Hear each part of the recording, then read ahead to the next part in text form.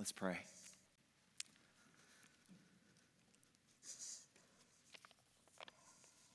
Our gracious God and Heavenly Father, we were separated, alienated, estranged, hopeless, godless, and all alone in the world. But now in your Son, we who were once far off have been brought near by the blood of Christ. So, Lord Jesus, we pray that by your Spirit and through your word, you would come now and preach peace to us. Preach peace to those who are far off and to those who are near, and restore to us the joy of our salvation. So open our eyes now that we might behold wonderful things in your beautiful word. And what we know not, please teach us. And what we have not, please give us. And what we are not, please make us. All for the glory and praise of your dearly beloved Son, who lives with you, who reigns with you, together with the Holy Spirit. One God, forever blessed and forever praised. Amen. Have you ever been lost? On February 5th, 1981, Stephen Callahan was racing his sailboat from Spain to Antigua when suddenly his boat sank in a storm. He escaped with his life in his life raft, but he was utterly lost at sea. And this is how he described that sense of lostness in a journal that was recovered later. Fright, pain, remorse, hopelessness. My feelings are bundled up in confusion, devouring me like a black hole gobbles up light. I ache with cold. I feel so vulnerable. I have no more second chances. All my protection is gone. I am lost. We've probably never been lost at sea, but according to the Word of God, we've all been lost. And so perhaps a better question, a more urgent question for each of us this morning is not, have you ever been lost, but have you ever been found? What does it mean to be lost? What does it mean to be found? Well, there's no chapter in all the Bible that answers those questions more beautifully than Luke chapter 15. So if you have your Bible, please open up to Luke 15. We'll be in this chapter for the next 3 hours. No, I'm just kidding. It's New Year's Eve, come on. If you're using a Pew Bible, you can find this on page 874. I do joke, there's so much in this chapter, beloved, but we'll only be here for a few minutes. What does it mean to be lost? What does it mean to be found? Well, in this chapter, Jesus Christ tells a threefold parable. The parable of the lost sheep, verses 3-7. The parable of the lost coin, verses 8-10. And then, most famous of all, the parable of the prodigal son, verses 11-32. And the theme of this whole chapter, the main idea of this entire chapter is this: God's joy in seeking and saving the lost. This whole chapter is intended to persuade our hearts that God has infinite delight, infinite joy in seeking and in saving the lost. This whole chapter resounds with heavenly joy, celebrating, rejoicing, with music and dancing, the divine recovery of the lost. What does it mean to be lost? What does it mean to be found? This is what Holy Scripture says. Now the tax collectors and sinners were all drawing near to him to hear him. And the Pharisees and the scribes grumbled, saying, "This man receives sinners and eats with them." So he told them this parable. "What man of you, having 100 sheep, if he's lost one of them, does not leave the 99 in the open country and go after the one that is lost until he finds it? When he has found it, he lays it on his shoulders, rejoicing. And when he comes home, he calls together his friends and neighbors, saying, 'Rejoice with me, for I have found my sheep that was lost.' Just so I tell you, there will be more joy in heaven over one sinner who repents than over 99 righteous persons who need no repentance. Or what woman, having 10 silver coins, if she loses one coin, does not light a lamp and sweep the house and seek diligently until she finds it? And when she's found it, she calls together her friends and neighbors, saying, 'Rejoice with me, for I found the lost coin that I'd lost.' Just so I tell you, there is joy before the angels of God over one sinner who repents." And he said, "There was a man who had 2 sons. The younger of them said to his father, 'Father, give me the share of property that is coming to me.' And he divided his property between them. Not many days later, the younger son gathered all that he had and took a journey into a far country. And there he squandered his property in reckless living. And when he had spent everything, a severe famine arose in that country, and he began to be in need. So he went and hired himself out to one of the citizens of that country, who sent him into his fields to feed pigs. And he was longing to be fed with the pods that the pigs ate, and no one gave him anything. But when he had come to himself, he said, 'How many of my father's hired servants have more than enough bread, but I perish here in hunger? I will arise and go to my father, and will say to him, Father, I have sinned against heaven and before you. I'm no longer worthy to be called your son. Treat me as one of your hired servants.' And he arose and came to his father. But while he was still a long way off, his father saw him and felt compassion and ran and embraced him and kissed him. And the son said to him, 'Father, I have sinned against heaven and before you. I'm no longer worthy to be called your son.' But the father said to his servants, 'Bring quickly the best robe and put it on him, and put a ring on his hand and shoes on his feet, and bring the fattened calf and kill it, and let us eat and celebrate. For this my son was dead and is alive again. He was lost and is found.' And they began to celebrate. Now his older son was in the field, and as he came and drew near to the house, he heard music and dancing. And he called one of the servants and asked what these things meant. And he said to him, 'Your brother has come, and your father has killed the fattened calf because he's received him back safe and sound.' But he was angry and refused to go in. His father came out and entreated him. But he answered his father, 'Look, these many years I've served you. I've never disobeyed your command, yet you never gave me a young goat that I might celebrate with my friends.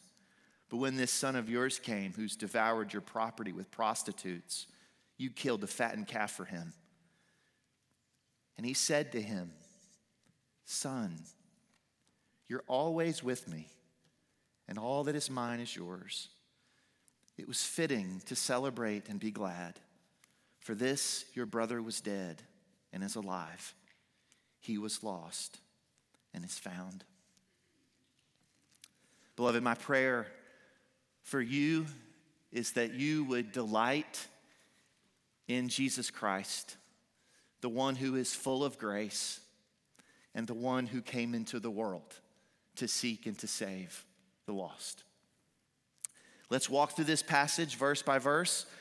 I'll give you some headings to kind of keep up along the way, and then I'm going to draw a few implications for us at the end. So we pick up the story in Luke 15. Jesus, we know, is on his way to Jerusalem.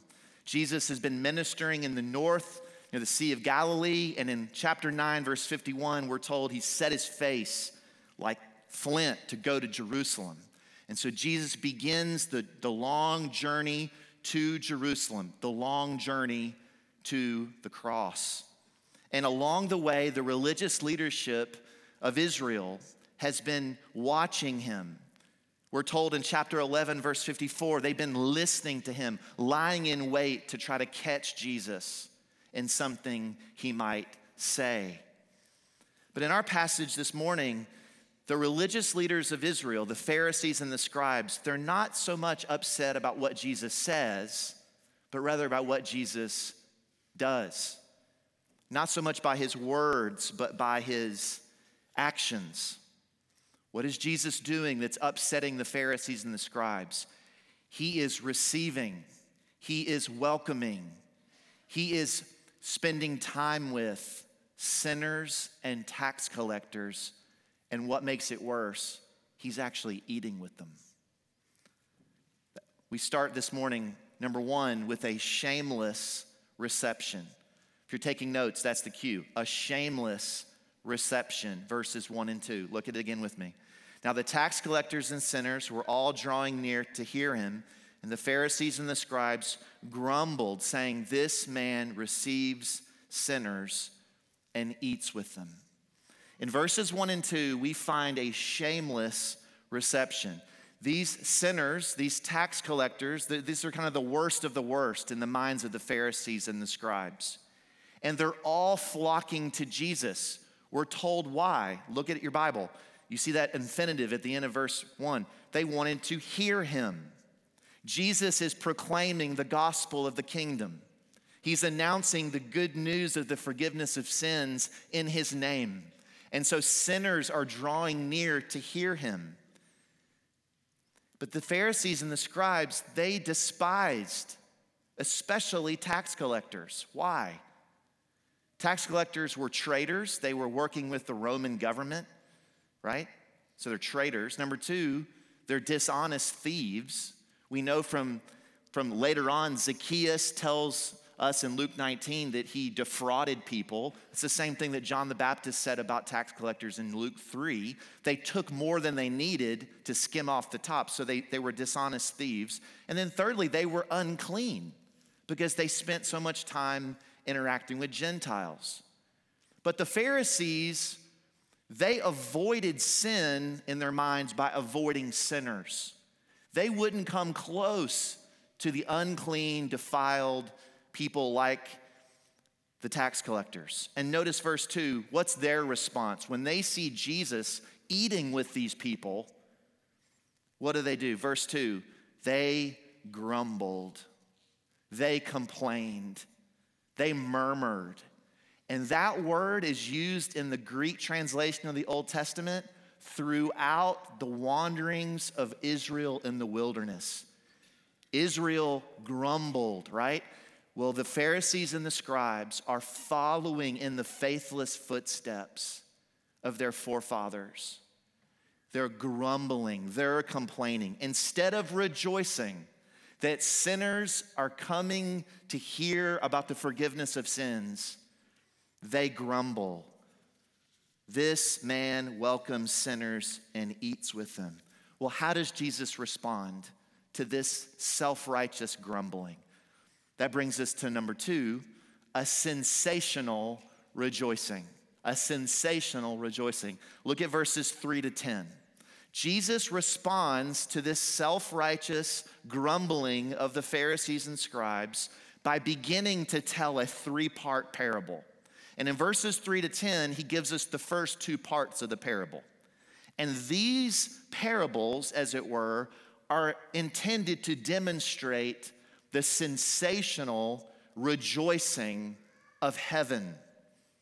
First, in verses 3 to 7, the parable of the lost sheep. We read it just a few minutes ago. It's straightforward, it's simple. We can all see what's going on here. A sheep, a shepherd as it were, leaves the 99. He leaves his 99 sheep and he seeks to bring back the sheep that is lost, the one who has gone away. And so he goes out into the wilderness, he gets the lost sheep, he finds the sheep, he rejoices, and he brings the sheep home. And he calls his friends and neighbors to rejoice with him. And then Jesus makes a comparison. Look at verse 7. Don't look at me. Look at your Bible. Look at verse 7. Just so I tell you, there will be more joy in heaven over one sinner who repents than over 99 righteous persons who need no repentance.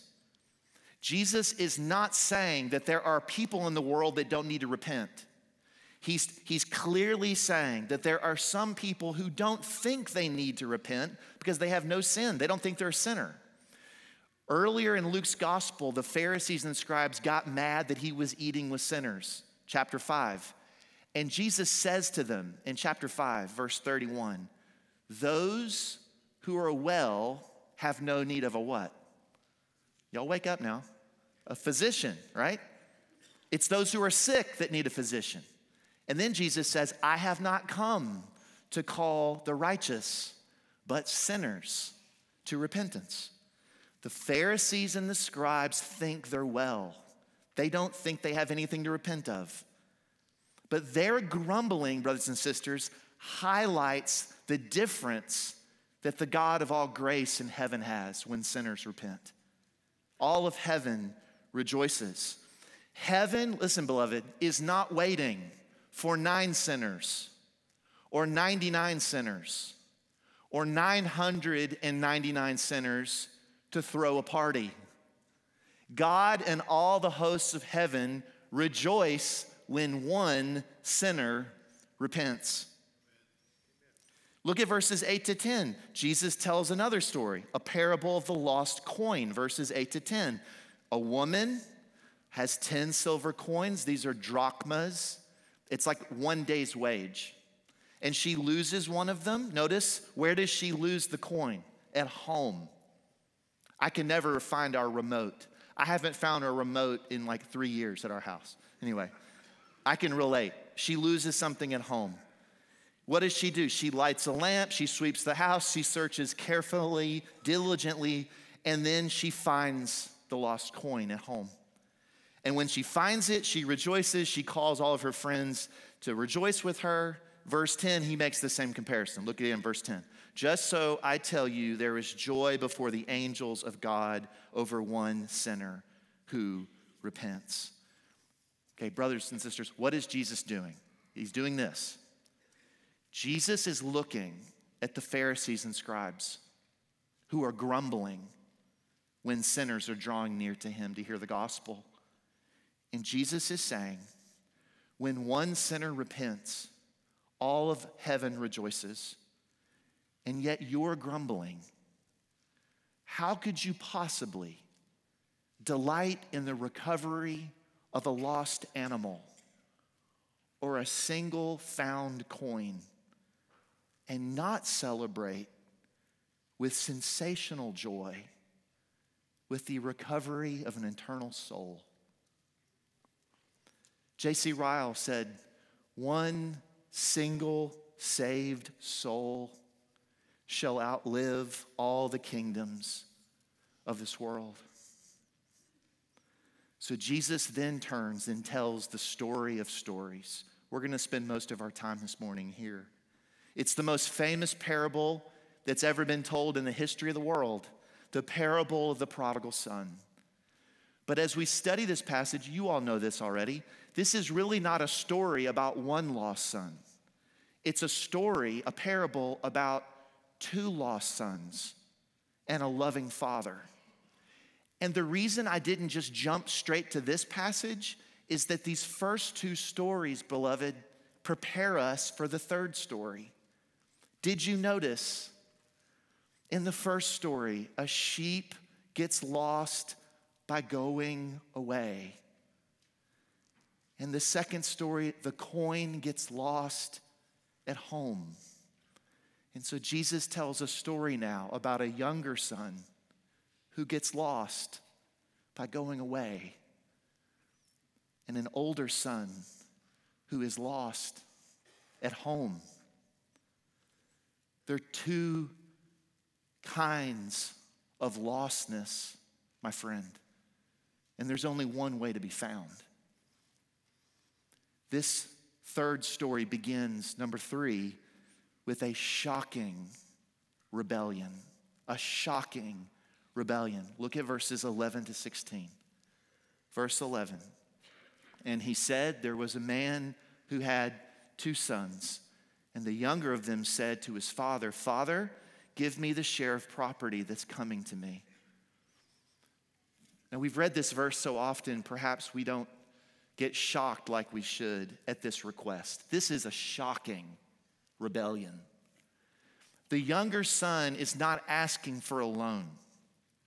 According to Deuteronomy 21:17, that the firstborn son, the older son, was entitled to receive double of that of his brothers as an inheritance. But this is the younger son. And so in essence, he's asking his father for 1/3 of the inheritance that would come to him once his father is dead. And so what he wants is full control of his inheritance. He wants it now. For a Jewish son to demand this is it's unthinkable. Children, listen, it's like this younger son is going to his dad and saying, Dad, can we just go ahead and act like you're already dead so that I can get what's coming to me? And yet amazingly, the father grants his request. Look, and he divided his property between them, that is between the 2 sons. The older son gets 2/3, the younger son gets 1/3. And no sooner has this young man gotten the property, he clearly liquidates it, he sells it at a discount because he doesn't want to stick around. He wants to leave. And so this is where the prodigal son gets his name. We're told that he leaves town with all of his money, whatever he sold, and we're told that he goes into the far country. And we're told that he squandered, he wasted, he scattered his property in reckless living, in foolish living, in wild living. I think the King James says riotous living. He had a riot of a time. Basically, the younger son has taken his portion of the inheritance, turned it into cash, and run into the far country to party. But his party doesn't last very long. Look at verse 14. When he'd spent everything, a severe famine arose in that country, and he began to be in need. So he went and hired himself out. He stuck himself to one of the citizens of that country who sent him into his field to feed pigs. And when he was longing to be fed with the pods that the pigs ate, and no one gave him anything. Now we can assume, since Jesus is talking to Jewish people, that this character is Jewish. Now just think about how bad it's gotten, how quickly for this man, okay? He's committed a shocking rebellion against his father. He's brought public shame to his family. He's abandoned his responsibilities. He's blown his entire inheritance. And now he's penniless, homeless, friendless, and he's shameless. He's actually hired himself as a day laborer to a Gentile pig farmer. And he's not only feeding pigs, which we know from Leviticus 11:7 are unclean animals. We're told he's actually eating with the swine and longing to eat their food. Now, I know y'all love pigs, but this is bad. This younger son has become utterly contemptible. He's filthy. He's unclean. He's shameful. He's dishonorable. He's a disobedient disgrace. This is a shocking rebellion. And that brings us to number 4, a scandalous reception. A scandalous reception. Verses 17 to 24. A poet, Robert Frost, once said that home is where, when you have to go there, they have to take you what? They have to take you in. And so just when this son, younger son, hits rock bottom, he starts thinking about home. And he starts thinking about his daddy. He starts thinking about the goodness and the grace and the generosity of his father. Look at verse 17. But when he came to himself, he came to his senses, and he said to himself, how many of my father's hired servants have more than enough bread, but I perish here with hunger? I will arise and go to my father, and I will say to him, Father, I've sinned against heaven and before you. I'm no longer worthy to be called your son. Treat me as one of your hired servants. This son isn't thinking he's going to be welcomed back into the family. His father doesn't have to take him in. He's envisioning returning home not as a son, but as a servant. He's even prepared his speech. He's got the speech ready. Treat me as one of your servants. He thinks, you know what? I'm starving, but even the servants in my dad's house have bread. And so he acknowledges his sin against God and against his father, and he goes home. And he's going home because he wants to begin to get to work, to earn his way back into his father's favor, to pay back what he blew. Verse 20, and he arose and came to his father. Now remember, beloved, who's he talking to? Who's Jesus telling this story to? He's telling this story to the Pharisees and the scribes. Those were the PhDs in the Old Testament. They knew Deuteronomy 21. You may have been thinking earlier, why are we reading such a random passage? Deuteronomy 21. What does the law of God say to do to this kind of son? What does the law of God say to do to a rebellious son who's a glutton and a drunkard, a disobedient son like this? Well, he's supposed to be stoned to death. He's supposed to be stoned to death outside the city gates. This younger son deserves the death penalty. He's brought nothing but shame and disgrace to his entire family. So what happens next is an absolutely scandalous reception. Verse 20, but while he was still a long way off, his father, what? Saw him and felt compassion and ran and embraced him and kissed him. Brothers and sisters, nearly everything in verse 20 is a scandal. The father saw him even when he was far from home. This means, of course, you all know this, that the father was what? Looking for him. He's looking.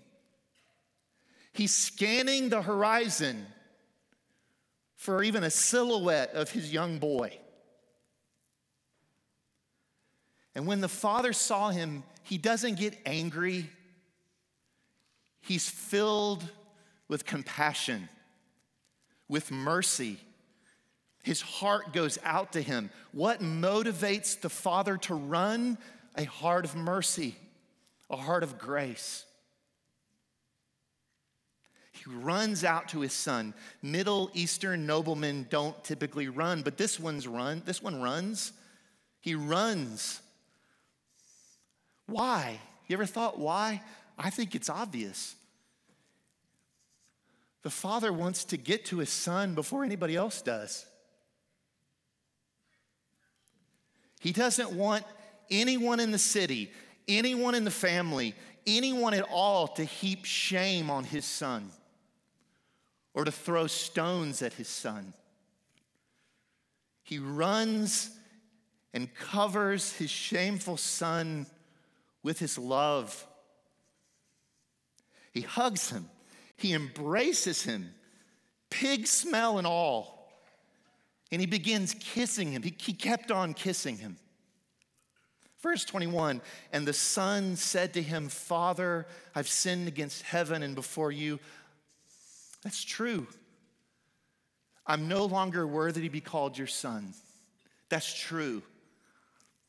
But before he can even finish his speech, the father cuts him off, turns and gives orders to his servants. Quick, bring the best robe, bring the first robe, bring the high-ranking robe, and put it on him, and put a ring on his finger, and put sandals on his feet.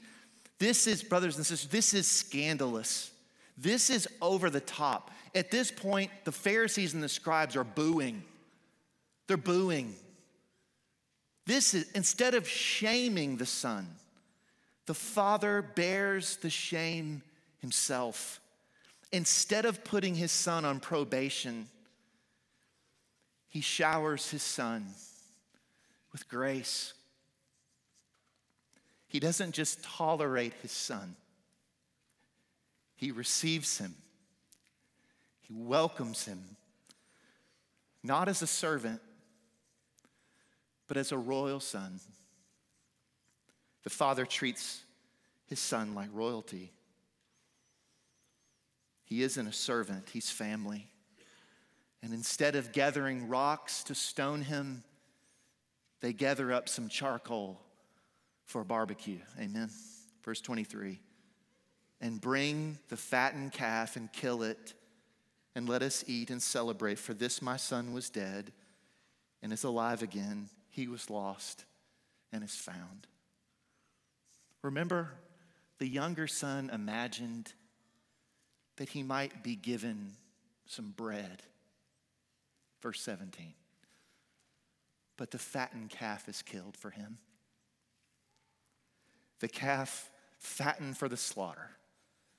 The calf that's kept for special occasions. So contextualize this. Just imagine hundreds and hundreds of pounds of Wright's brisket. This wasteful son gets the best robe, and he gets the finest feast. Beloved, it would have been more realistic for the father to kill his son than for the father to kill the fattened calf for his son.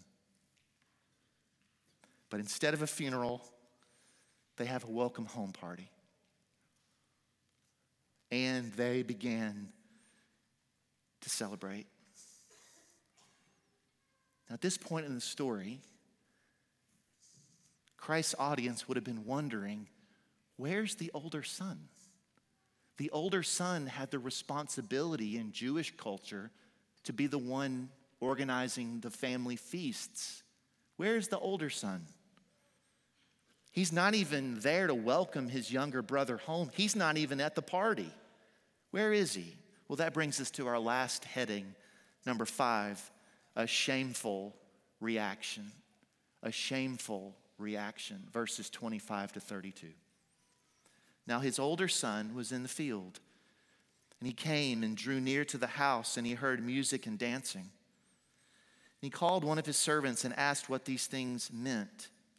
And he said to him, your brother has come, and your father has killed the fattened calf, because he has received him back safe and sound.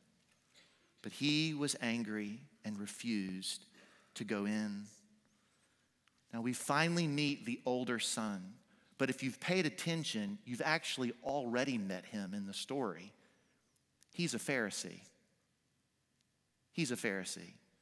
Instead of rejoicing that sinners are being received and forgiven, what is he doing? He's angry and he's grumbling. Verse 28, he came out, the father comes out and entreats him, he begs him to come in, but he answered his father. Listen to the way he talks to his dad. He doesn't even address him as father. Look, these many years I've served you and I've never disobeyed your command, yet you never gave me a young goat that I might celebrate with my friends. But when this son of yours came who's devoured your property with prostitutes, you killed the fattened calf for him.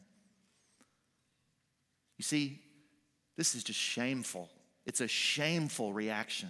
Imagine talking to your father that way. The older son stayed home, and he's just as lost as the younger son who went away. He's just as far from the father's heart as the younger son was. He sees his father as a stingy boss. Sinclair Ferguson put it like this: this is a legalistic heart. Such a heart sees the Lord, listen, as a slave master and not as a gracious father. The NIV brings it out really well. Listen to the way the NIV puts it. Look, all these years I've been slaving for you, and I've never disobeyed your orders. Yet you never gave me even a young goat so I could celebrate with my friends. You see, the older son doesn't want to celebrate with his father, just like the younger son who went away and partied with his own friends. Imagine the older son doesn't even have his father on his guest list for a party. He doesn't think he needs to repent. I've never disobeyed your commands, he says. Brothers and sisters, this is called self-righteous self-deception. And instead of rebuking this shameful, disobedient elder son, notice the kindness and grace of the father. Look at verse 31.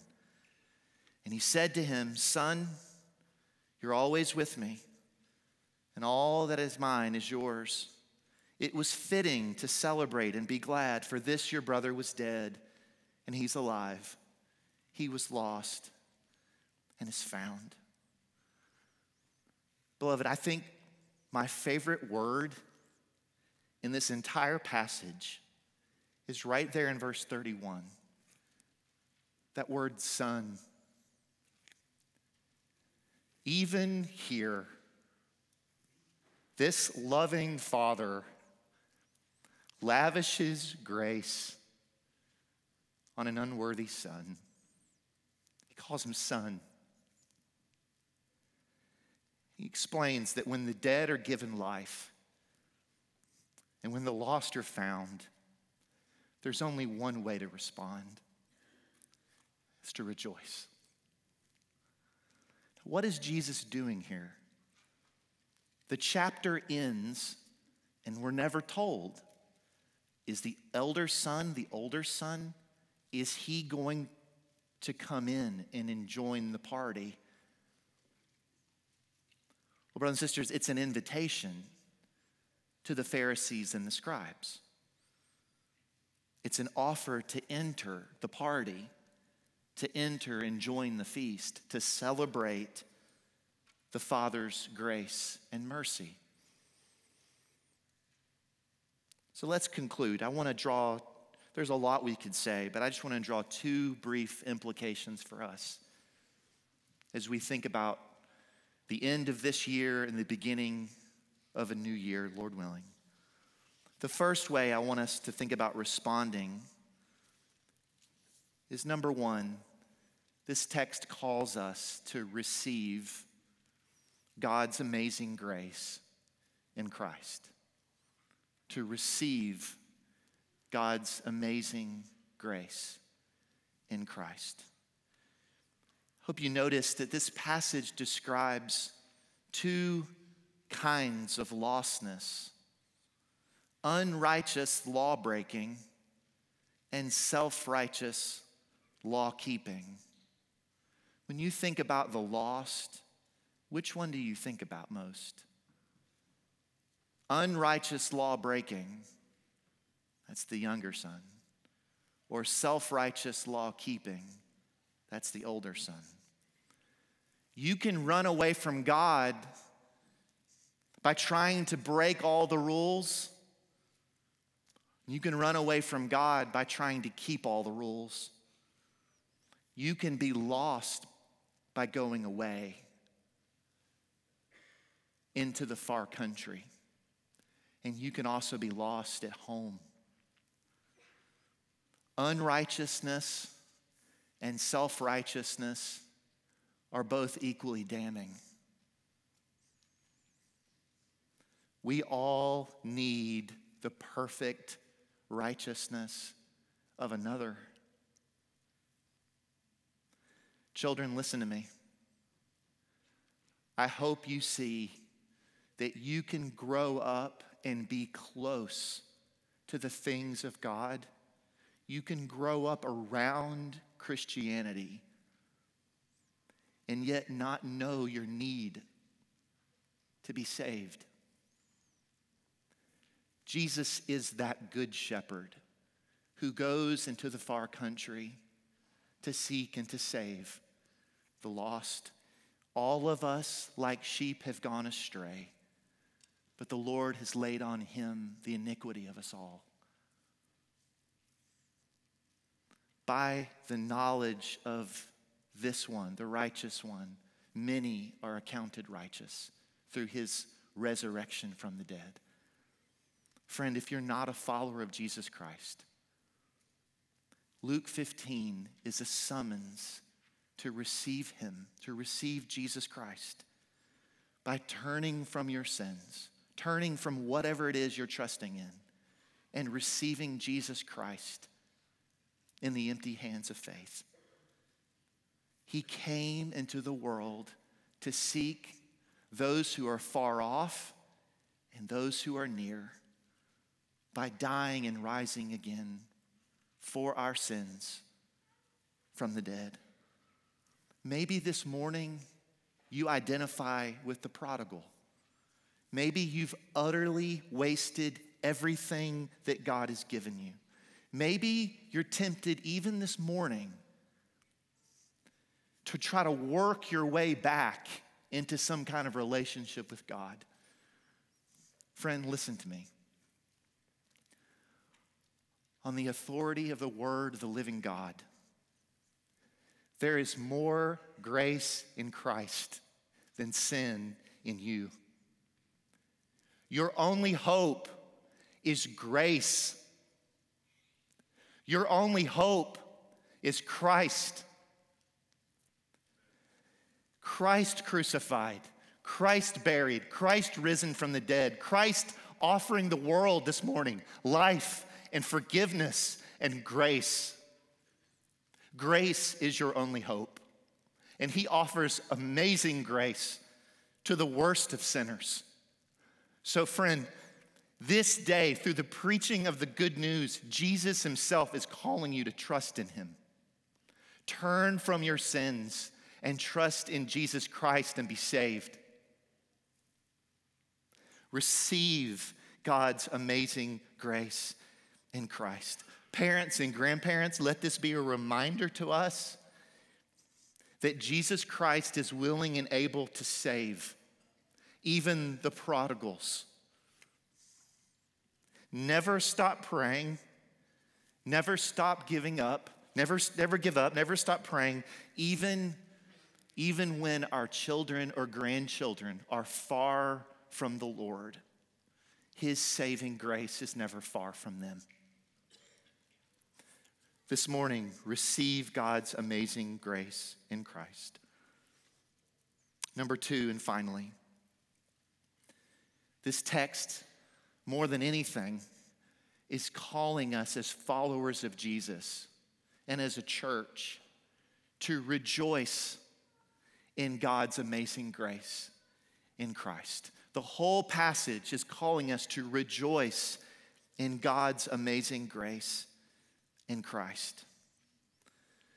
Beloved, maybe you've never noticed this before, but there's something astounding here. Did you notice there's actually a third son in Luke 15? There's a third son in Luke 15. He's the one telling the story. The beloved son, the obedient son, the Lord Jesus Christ. Remember earlier what we read about in Deuteronomy 21? It prescribed God's punishment against a rebellious and sinful son. But do you know what comes right after that passage? The next verse in Deuteronomy 21. Deuteronomy 21:22. And if a man has committed a crime punishable by death, and he's put to death, and you hang him on a tree, his body shall not remain all night on the tree, but you shall bury him the same day. For anyone hung on a tree is cursed by God. University Baptist Church, here's God's amazing grace to us in Christ. The very one who's the perfectly obedient Son, the beloved Son, the only begotten Son, the one who's fully pleasing to his Father in everything. He took the place for rebellious sons and daughters who deserve to die. We deserve death, not him. The one who told the parable of the two lost sons and the loving Father was on his way to Jerusalem to die. He was on his way where he himself would suffer in our place for our sins outside the city gates. Beloved, do you know what that's called? Grace. Grace, amazing grace. This grace has redeemed us. This grace has brought us into a relationship with our Father in heaven. And this Son who died and rose again is preparing a feast for us in heaven, in a new world to come, a heavenly banquet with Abraham and Isaac and Jacob and all nations who've trusted in the Savior. He's preparing a place for us, a feast in the world to come. What more could you want in a Savior, beloved, than the one who gives amazing grace? So, brothers and sisters, may 2024, as long as the Lord lends us breath, may 2024 resound in our church, not with grumbling, but with grateful, heartfelt rejoicing for grace. Grace. Grace. Rejoice in God's amazing grace in Christ. After 76 days of being lost at sea, Stephen Callahan was found. 76 days. After drifting 1,800 nautical miles, he became the only person that's known to survive over a month of being alone and being lost at sea. Luke 15 teaches us that we've all been lost, and the only real question that we need to answer is, have you ever been found? Have you ever been found? Have you ever been found by the Savior of sinners who came into the world to seek and to save the lost? And when you've been saved by him, when you've experienced amazing grace, a glorious transformation occurs. I am lost becomes I once was dead, but now I'm alive. I once was lost, but now I'm found. Let's pray.